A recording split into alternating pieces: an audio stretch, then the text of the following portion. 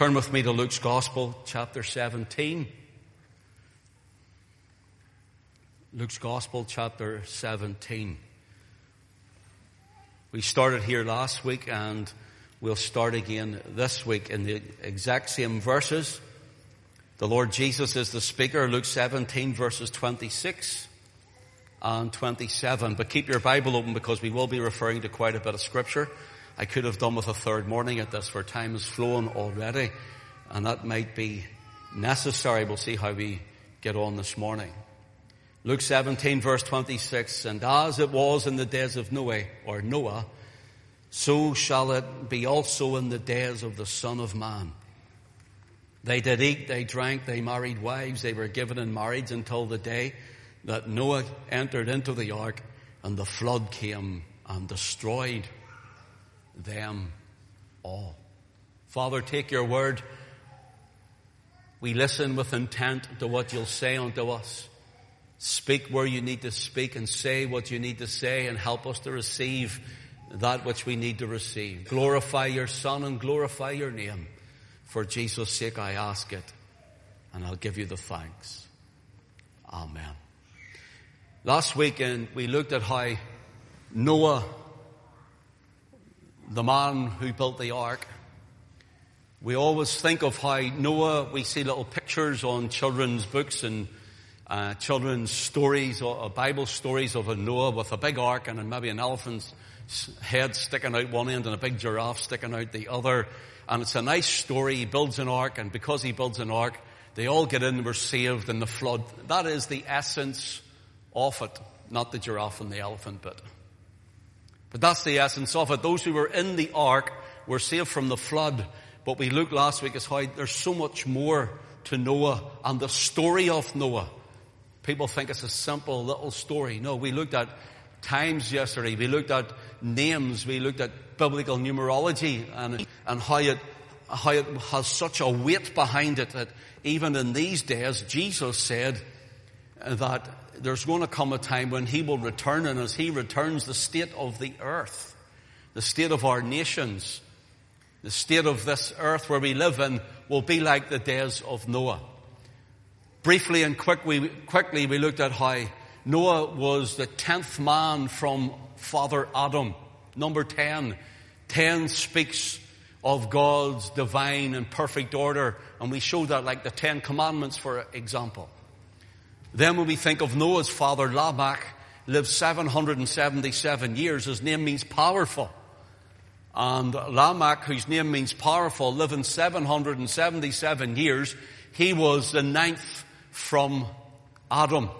Being the 9th from Adam, we find that the number 9 in biblical numerology and Scripture, it gives the idea of finality. For example, Jesus cried, "It is finished," and gave up the ghost and died on the cross at Calvary on the 9th hour. On the 9th hour. It shows the power. Remember, Lamech means power.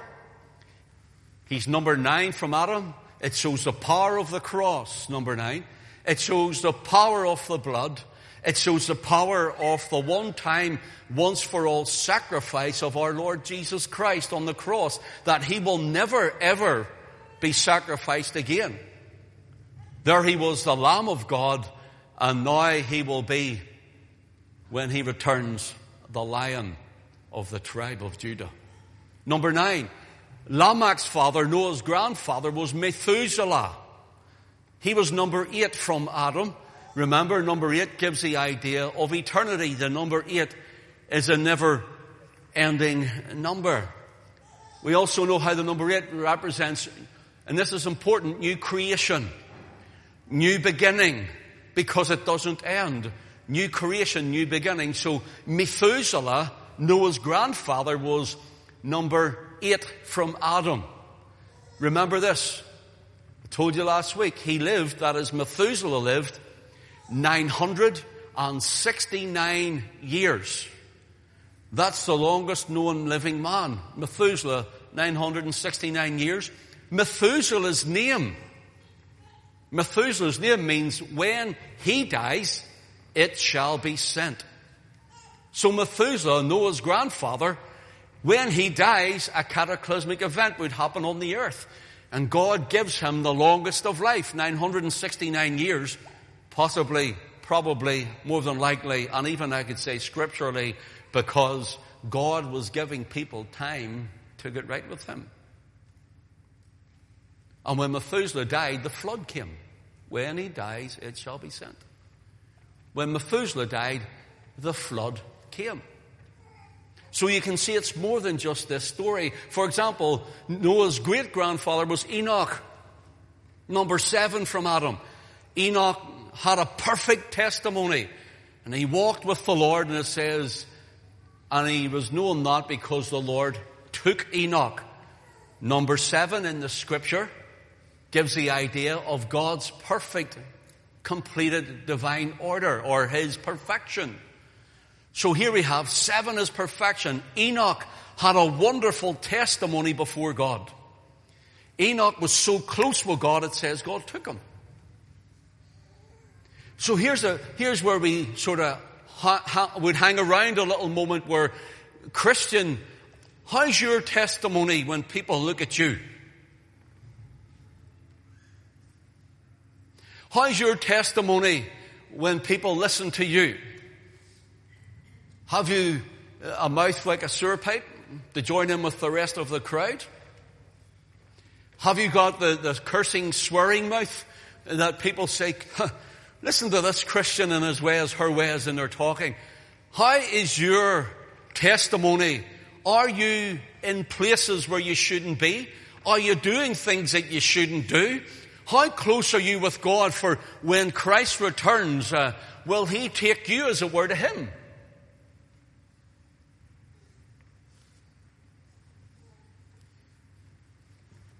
Where is your testimony in the sight of the world? Where's your testimony in the sight of the unsaved? In the sight of the backslider? Notice here, Enoch 7, perfect. Methuselah 8. When he dies, it shall be sent. When he dies, the flood came. It meant new beginnings, new creation. The ark was lifted up in the flood. And listen, the wicked were taken away, not the believer. Remember that. And the flood came, and the ark rested on Mount Ararat, the scripture tells us. New beginning for them. And there were 8 souls in the ark. New beginning. Now notice this. Number 9. We have Lamech. And Lamech was number 9, means the finality. Now 10 is Noah. God's perfect divine order. And it's in Noah's day, Methuselah has died. And now in Noah's day, number 10, the flood comes. And takes them all away. Now here's a question for you. This cataclysmic event that was to come during Noah's day at the end of Methuselah's life, there's a cataclysmic event we're going to show you that Jesus said would happen and how it would be at his coming. His second coming will be cataclysmic for many. And I'm going to tell you, there's going to be many professing believers who will not be in the kingdom, for they don't know him. They don't know him. They profess, but they're not possessing Christ. They talk well, but they don't walk well. Notice here, there were 8 souls in the ark. I want to show you how through Scripture Noah now has been used. It's not just in the book of Genesis and 2 verses in Luke chapter 17 that speaks of Noah. Noah is mentioned throughout the Scriptures in the warning to Israel and the warning to people in general. For example, in Genesis 5, and Genesis 6, 7, 8, 9, and chapter 10, all those chapters speak of Noah. Not just that one little narrative. All of them speak of Noah. Then there is a chronological line from 1 Chronicles 1 and verse 4 speaks of Noah again. The chronicler gives the diary of Israel's history, looking back past Israel, right into antediluvian world, which is the days of Noah and the flood, and gives the names of Noah and his sons, 3 sons, Shem, Ham, and Japheth. Turn with me to Isaiah 54, please, if you will. Isaiah the prophet, many, many, many years after the flood. Many years. Isaiah 54, please. And let's read from verse 5. The Lord is speaking to Israel. Listen to what he says. For thy Maker is thine husband. The Lord of hosts is his name, and thy Redeemer, the Holy One of Israel, the God of the whole earth, shall he be called. For the Lord hath called thee as a woman forsaken and grieved in spirit, and a wife of youth when thou wast refused, saith thy God. Notice, God called you when you thought nobody would have you. God called you when you thought no one could love you. Listen, when you were unlovable, he loved you.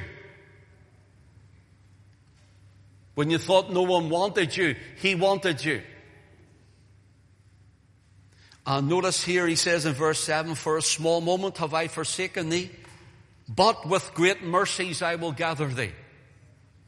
In a little wrath I have hid my face from thee for a moment, but with everlasting kindness will I have mercy on thee, saith the Lord, thy Redeemer. The Lord is saying that I may not always appear to be with you, but my mercy will never leave you. When I redeem you, you're mine. You're bought with the precious blood of Christ, people. Child of God, you belong to him. And even at times when you feel that God is not with you, he says, I will never leave thee nor forsake thee. I will never leave thee nor forsake thee. Get that into your heart when you're weak, when you're weary, when you're tired, when you're down, when you're spiritually low. He says, I will never leave thee nor forsake thee. Then get it into your heart when you're acting the way you shouldn't, being where you shouldn't be, doing what you shouldn't be doing, because he's with you and you're bringing him into it. And he's holy. I will never leave thee nor forsake thee, he says. Or back the front, it's the same. Thee forsake nor thee leave, never will I. But when you're Christ's, he will never leave you. When you're Christ's, he will never forsake you. When you're Christ's, he is with you always, even unto the end of the age and into eternity. He's with you this morning, child of God, in your darkest times, in the worst of times. When the world is against us, when the world hates the gospel, when the world hates Christ, he's with you, neither to leave you nor forsake you. Notice this. He says in verse 9, for this is as the waters of Noah. Notice, for this is as the waters of Noah unto me. For I have sworn that the waters of Noah should no more go over the earth. So have I sworn that I would not be wroth with thee, nor rebuke thee. For the mountains shall depart and the hills be removed, but my kindness shall not depart from thee, neither shall the covenant of my peace be removed, saith the Lord, that hath mercy on thee. Now listen, child of God, if anything this morning, if you hear nothing else of what I say this morning, then if you take that scripture and think about it, meditate on it, ponder over it, and take it in and read it, that will give you strength for every day of your life. God says, I'll be merciful to you. I'll be with you. God says, I've redeemed you. And God also says, I will show my kindness to you. Noah here, and it's to do with something climactic. It's to do with something great. Chapter 14, for example, we don't need to turn to it, but you can write it down if you're taking notes. Ezekiel chapter 14.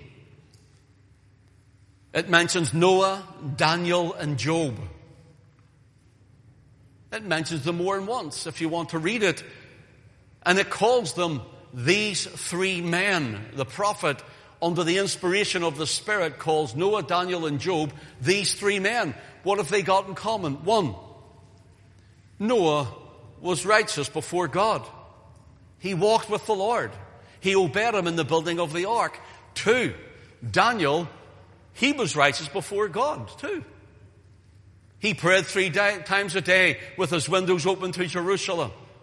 Job was righteous in his ways before God. When his wife said, curse God and die, he would not, but yet trusted in the hand of the Lord, even though he lost everything, family and all. 3 of them came through something climactic to them. 1 was Noah and the flood. 2, Daniel was taken away captive in the house of Judah, the southern kingdom of Israel. He was brought into Babylon and ended up under the Babylonian captivity. And 3, Job, well, as I said, he lost everything that he had. He became a taunt and a proverb and a byword for the drunkards in the street. That's how low he got. That's how weak he felt. So they're mentioned again, all to do with something that's climactic, something that's big. For example, Hebrews in your New Testament, chapter 11 and verse 7, it says of Noah, by faith Noah, being warned of God of things not seen as yet. Notice, here's his faith. Noah being warned of God. God warned Noah to build the ark. The flood was coming. Noah being warned of God of things not seen as yet. He says, prepared an house, or pardon me, an ark for his house, or for the saving of his house. Everyone thought Noah was mad. They thought he was nuts. They thought this man Noah is crazy, believing there's going to be something big to come to the earth. Listen, this time last year, or this time a few months ago, 6, 7, 8 months, if you'd have been told that you'd been driving down a motorway like I did yesterday. I went out for a drive yesterday and ended up in Drogheda. Went for a drive. Drove back up again. Alison and I. If you're told that what is happening now on the earth was going to happen at the beginning of this year, you and I would have said, we're crazy. We're driving down the motorway, and here's these big neon lights shining and flashing every now and again, both on Northern Ireland and in the Republic of Ireland. We're driving down, and what happens? Wash your hands. Wear a mask. Wash your hands. Wear a mask.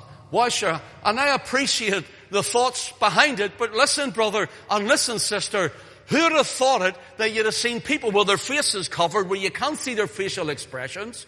Who'd have thought it we'd have been queuing up to get into some shops 2 meters apart? Who would have thought it at the beginning of this year that the world would be on a lockdown, that we'd have been 2 trillion in debt in the United Kingdom, and that the world would be in total slavery and bondage to the New World Order? Who would have thought it as they build their empire as they're doing now today? You wouldn't have believed it. I wouldn't have believed it had happened that quick, but you're sitting in it. You're sitting in it.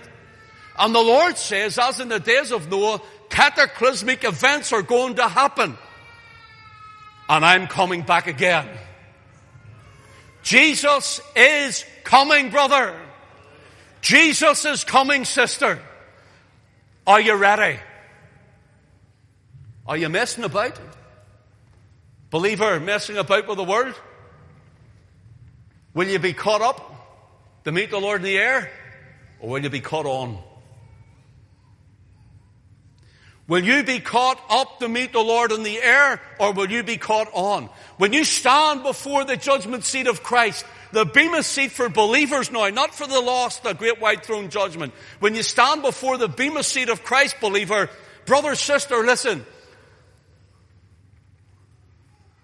Before the bema, will you have a beamer? I don't mean a car. Will you be embarrassed? Will you be seen naked in your shame with your heart that's went like water at the signs of the things that's come on the earth? Is this where you are, believer? I think of those who were burned at the stake for the faith. I think of those who had ropes tied around their ankles at the top of the Roman Colosseums, and the other end was tied around the horses, and the horses were whipped, and as the horses went on, their feet went like this, and down they went down the steps, and the Roman soldiers cheered as their skulls smashed and their brains rolled out down the steps. All they had to do was to take a pinch of salt, throw it in the fire, denounce Christ and say, "Hail Caesar, hail Caesar as my God." Brother or sister, can I ask you, who's your Caesar? Or who's your God?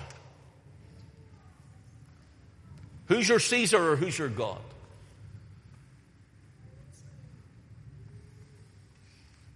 You find many, many examples like that, and time does not allow me to go on with those. People think when we talking to someone the other day about this, don't want to offend anyone, but this is the truth. I've even family members myself. And someone was not saved and died in their sin, wanted nothing to do with Christ, weren't born again of the Spirit and washed in the blood by faith. They weren't following Christ.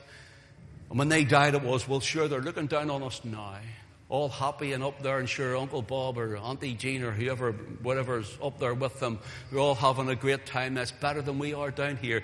I can tell you now, if they didn't know Christ, no, they're not.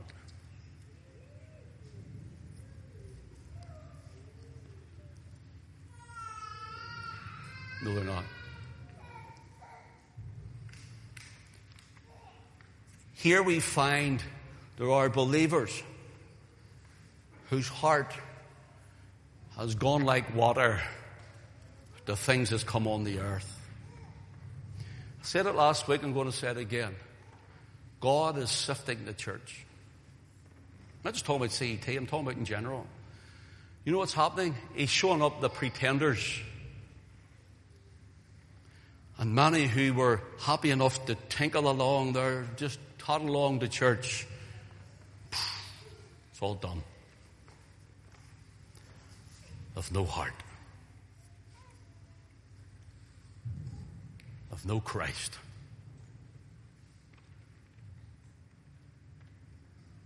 Where are you, brother? Sister, where are you with Christ?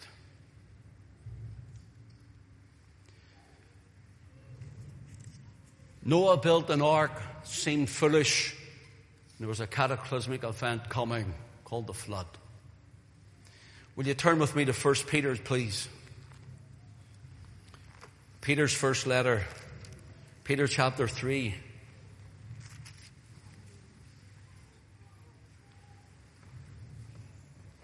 Verse 18.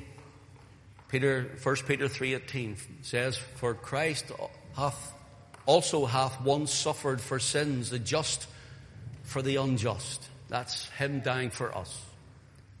"That he might bring us to God, being put to death in the flesh, but quickened by the Spirit. By the which also," notice, "he went and preached unto the spirits in prison," verse 20, which sometimes were disobedient. Notice, when once the long suffering of God waited in the days of Noah, while the ark was a preparing, wherein few, that is 8 souls, were saved by water. That means from the water. Noah, Shem, Ham, Japheth, and their 4 wives. 8 souls were saved. Here's a question I want to ask you. Now, the ark is a type of Christ. Are you saved? They were in the ark and God shut the door. They were sealed in the ark. They were sealed in Christ. Are you saved? They laughed like you might laugh, or some might laugh, at a great event that is to happen upon the earth. And as I said, who'd have thought at the beginning of this year, you'd have been seeing these signs going down the motorway. You've been having it on the radio, social media, television, everywhere you go. Who'd have thought these things would have happened? Christ is returning, and you must be prepared. Listen, friend, once you die, there's no turning back. It's either heaven or hell. It's either heaven or hell for you. 2 Peter, please. Chapter 2, verse 5. Let's go verse 4. For if God spared not the angels that sinned, but cast them down to hell, and delivered them into chains of darkness to be reserved unto judgment. This is the word of God. This is not just some fanatical preacher up here.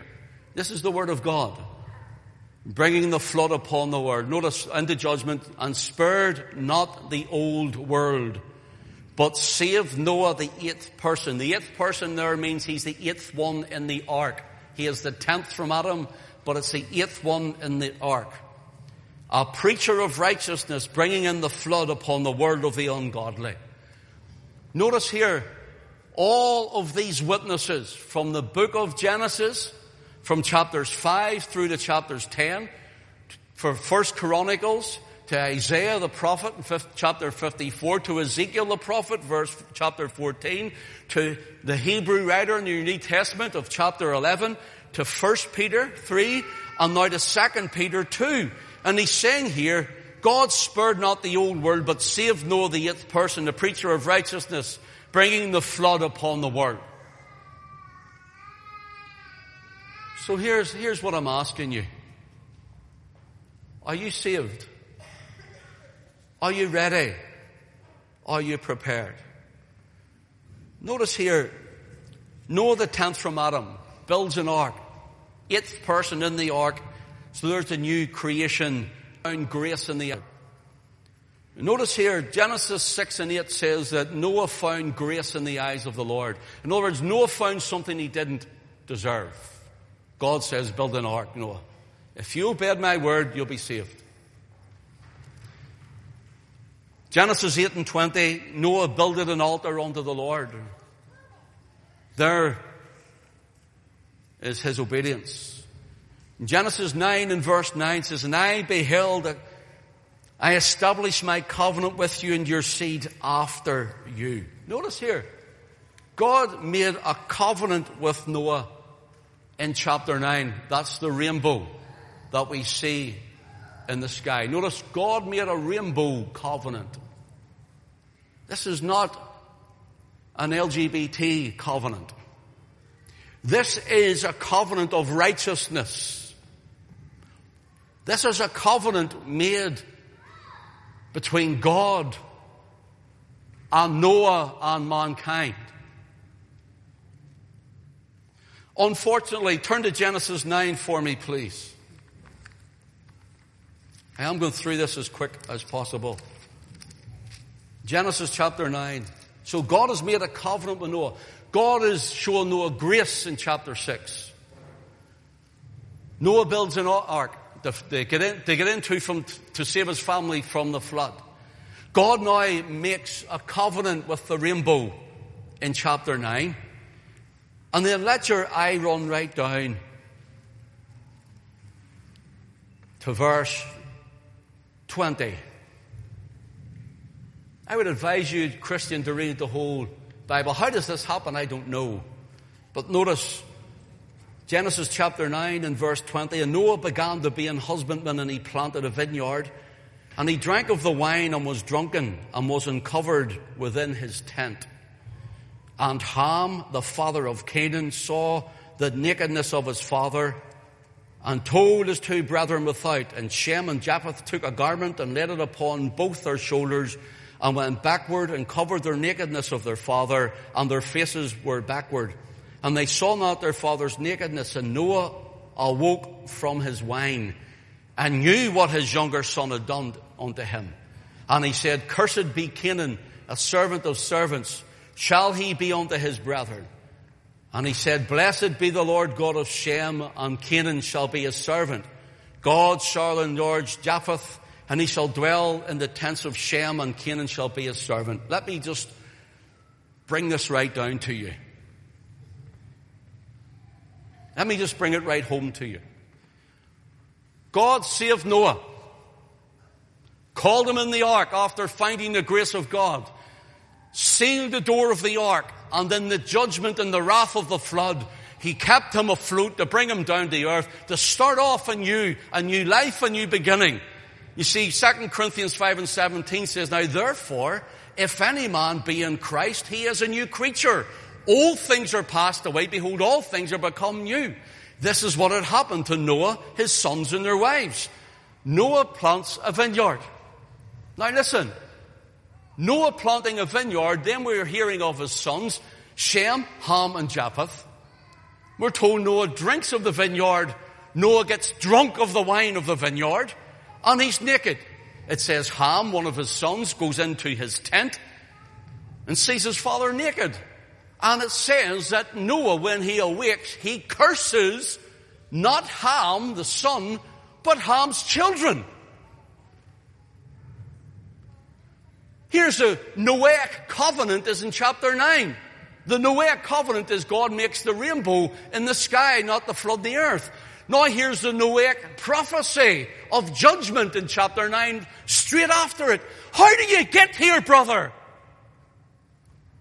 What's wrong with your life, sister? How do we do this? Noah, here he is, in a tent, drunk on his wine. His son sees his nakedness. You might say, well, that's a bit hard. Listen, people argue what is the nakedness. One, people think the nakedness is that there was an incestual homosexual relationship that Ham had committed on his father. Others say no, because to uncover your father's nakedness in the book of Leviticus in the law, it says that is to uncover your father's nakedness or to lie with your father's wife, which would be incense to his mother. But they don't know. They don't know which one it was. But whatever it was, they say it's because of verse 24. And Noah awoke from his wine and knew what his younger son had done unto him.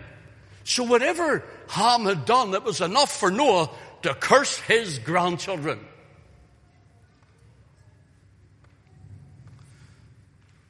Here's 4 quick points. 1, Noah lost his testimony. Yet, throughout the scriptures, he's seen as a great man. So how did he lose his testimony, you might ask? Because we're talking about his drunkenness this morning. It tarnished it. It tarnished his testimony. 2, Noah brought the worst out in his children. Listen, brother, Noah brought the worst out in his children. How you act, brother, how you act, sister, how you live your lives before your family, it affects your children.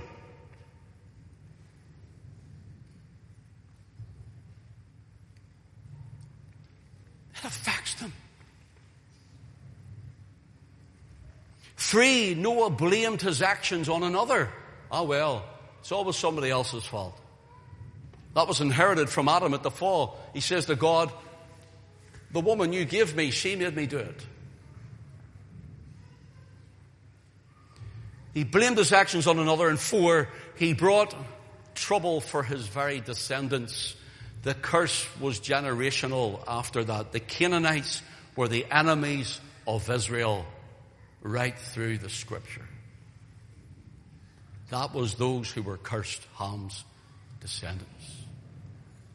I'm finishing soon. Noah's actions brought the worst out of Ham, his son. And while one cannot blame Noah for the actions of Ham in its fullness, while one can't blame the actions of Ham, we must remember, brother, sister, we can't keep blaming other people. One must possess his own vessel, his own soul, her own soul. Notice Noah's actions. Noah's actions are still being talked about today. It's the hardest thing, or should I say the longest time to gather up a testimony for God. It takes time to build a testimony. It's the hardest thing to build. But it takes one fall, one moment, one false witness It just takes one for your testimony to be in ruins. Just one.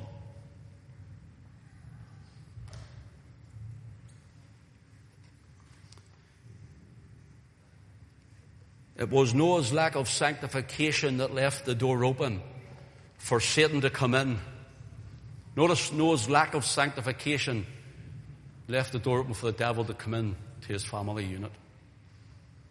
There's many hearts, many lives, many people, and they've let the devil into their lives and he's destroying it.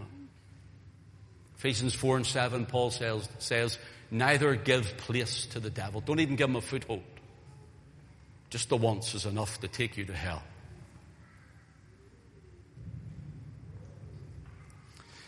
Ham was the weaker brother, and whatever his sin was against his father, it warranted that curse upon Canaan. And what a damning legacy this father left for his children. Ham's actions here is that they expressed a long, hidden resentment of his father's authority. I'm coming to a close. I need you to listen. I need you to get this, because this is important. It's important for you as your wee one, with your wee one. We know it. It's important for me. It's important for all of us with our children or with our families. It's important with the grandchildren. It's important, brother. It's important, sister. Listen, brother, if you're as weak and watery with Christ, then don't expect your children to be any different. And when they get of an age, then that's up to them, between them and God. Ham's actions here is that they expressed a long hidden resentment of his father's authority.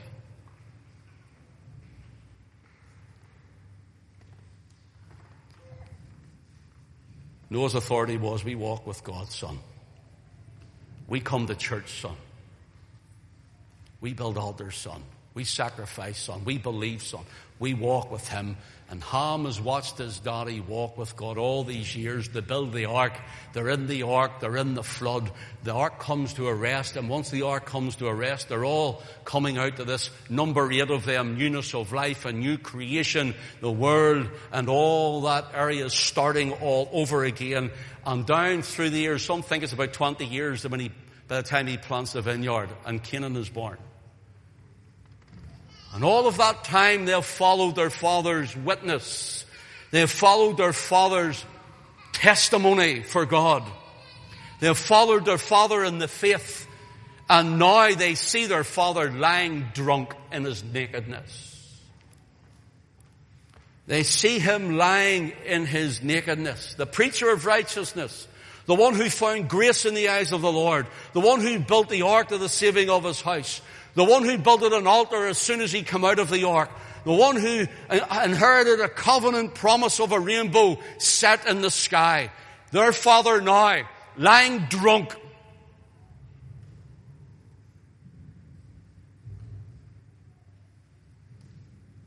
How do you get here? After having a witness from God and a testimony like this. We're all human, we all could.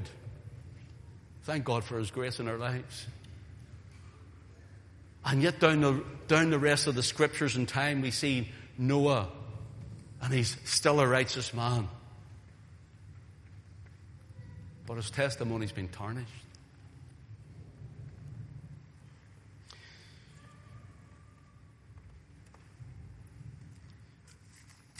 Comfort, Noah's name means peace or comfort. Comfort came through Noah. Comfort came from a world in chaos. Comfort came in the form of a man. Comfort came through a manifestation of grace, through the preaching of the word, through the example of righteousness. Comfort came bringing Noah as a light in the darkness. Comfort came, listen brother, of repentance. Listen brother, sister, we all let him down. We all failed him. You go to Genesis 6, it says, the days of Noah were like this. Every man thought evil continually in his own heart, his own mind. Read Genesis 6, it says, the earth was filled with violence. It was corrupt to the core. Do you see what's going on in this world? Have you heard of the pedophile rings? Have you heard of the wickedness of man? Have you seen it? Have you heard of the wars and the rumors of wars? Have you heard of the man's inhumanity to man? Have you heard of the desperation of wee children starving in the world? Why the Bilderbergers and the Rothschilds and the Soros fund all of these lobbyist groups and create chaos. You know what the New World Order motto is? It actually comes from 33-degree masonry. You know what it is? Order out of chaos. The world's in chaos. If it was ever in chaos, the world's in chaos. Here's the next thing. We bring order. What do? Well, we tell you, put your fear in you, that you'll listen to every single thing and do every single thing that we command you and tell you. That you'll eventually bow down to the altars of Babylon. And meanwhile, the drunkards of Ephraim, as the Bible says, the drunkards of Britain, what are they doing? They're drinking their way to hell. They're drugging their way in the parties. Listen, I was there. I've been there. I've been there. Many years ago, I was there. I'm not condemning you. I was there. They're wrecking, they're tearing, they're looting, they're bringing chaos to the cities and the towns everywhere. And what you're finding is now there's going to be, all of a sudden, it'll get worse and worse, and then there'll be someone to make it calm. Governments will make it calm. You know what it'll do? They'll be telling you what you must do to come further into subjection to an ungodly government who murders babies in the womb right up to birth. How can we trust someone? How can we trust a politician who would want to murder a child in the womb? Church? How can we? They're telling us they want to save lives, wear a mask and wash your hands. And that's all right, you can tell us that. But when they're willing to murder a child right up to birth in the womb, and they're willing to kill, God will have His revenge for every single one of those millions and millions and millions of little babies which they have murdered. God will seek His revenge on this world's order, on this world's system. And God is coming back again. And I'm telling you this, when Christ comes back, there will be a new world order. It's called the kingdom of God on earth.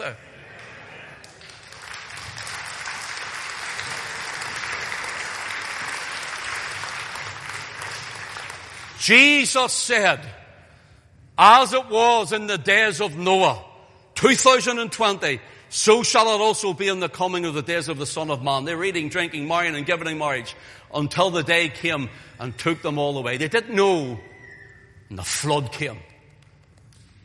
And whether you die or whether you live, if you're not saved, the next face you'll see will be at the judgment throne of God, the Lord Jesus Christ. Believer, whether we die or whether we live, you know who we'll see too? The Lord Jesus Christ. Not at His judgment throne for the unbeliever to be cast into the lake of fire. Revelation chapter 20 says that. That's in the Bible. No, we will see Him and stand before Him. We will give an account of our lives, and He will reward those who have kept the faith and went on with Him. He will say, well done, thou good and faithful servant, enter thy into the joy of thy Lord. May God bless you all this morning. May God bless you for now and evermore until Jesus comes or calls. Amen.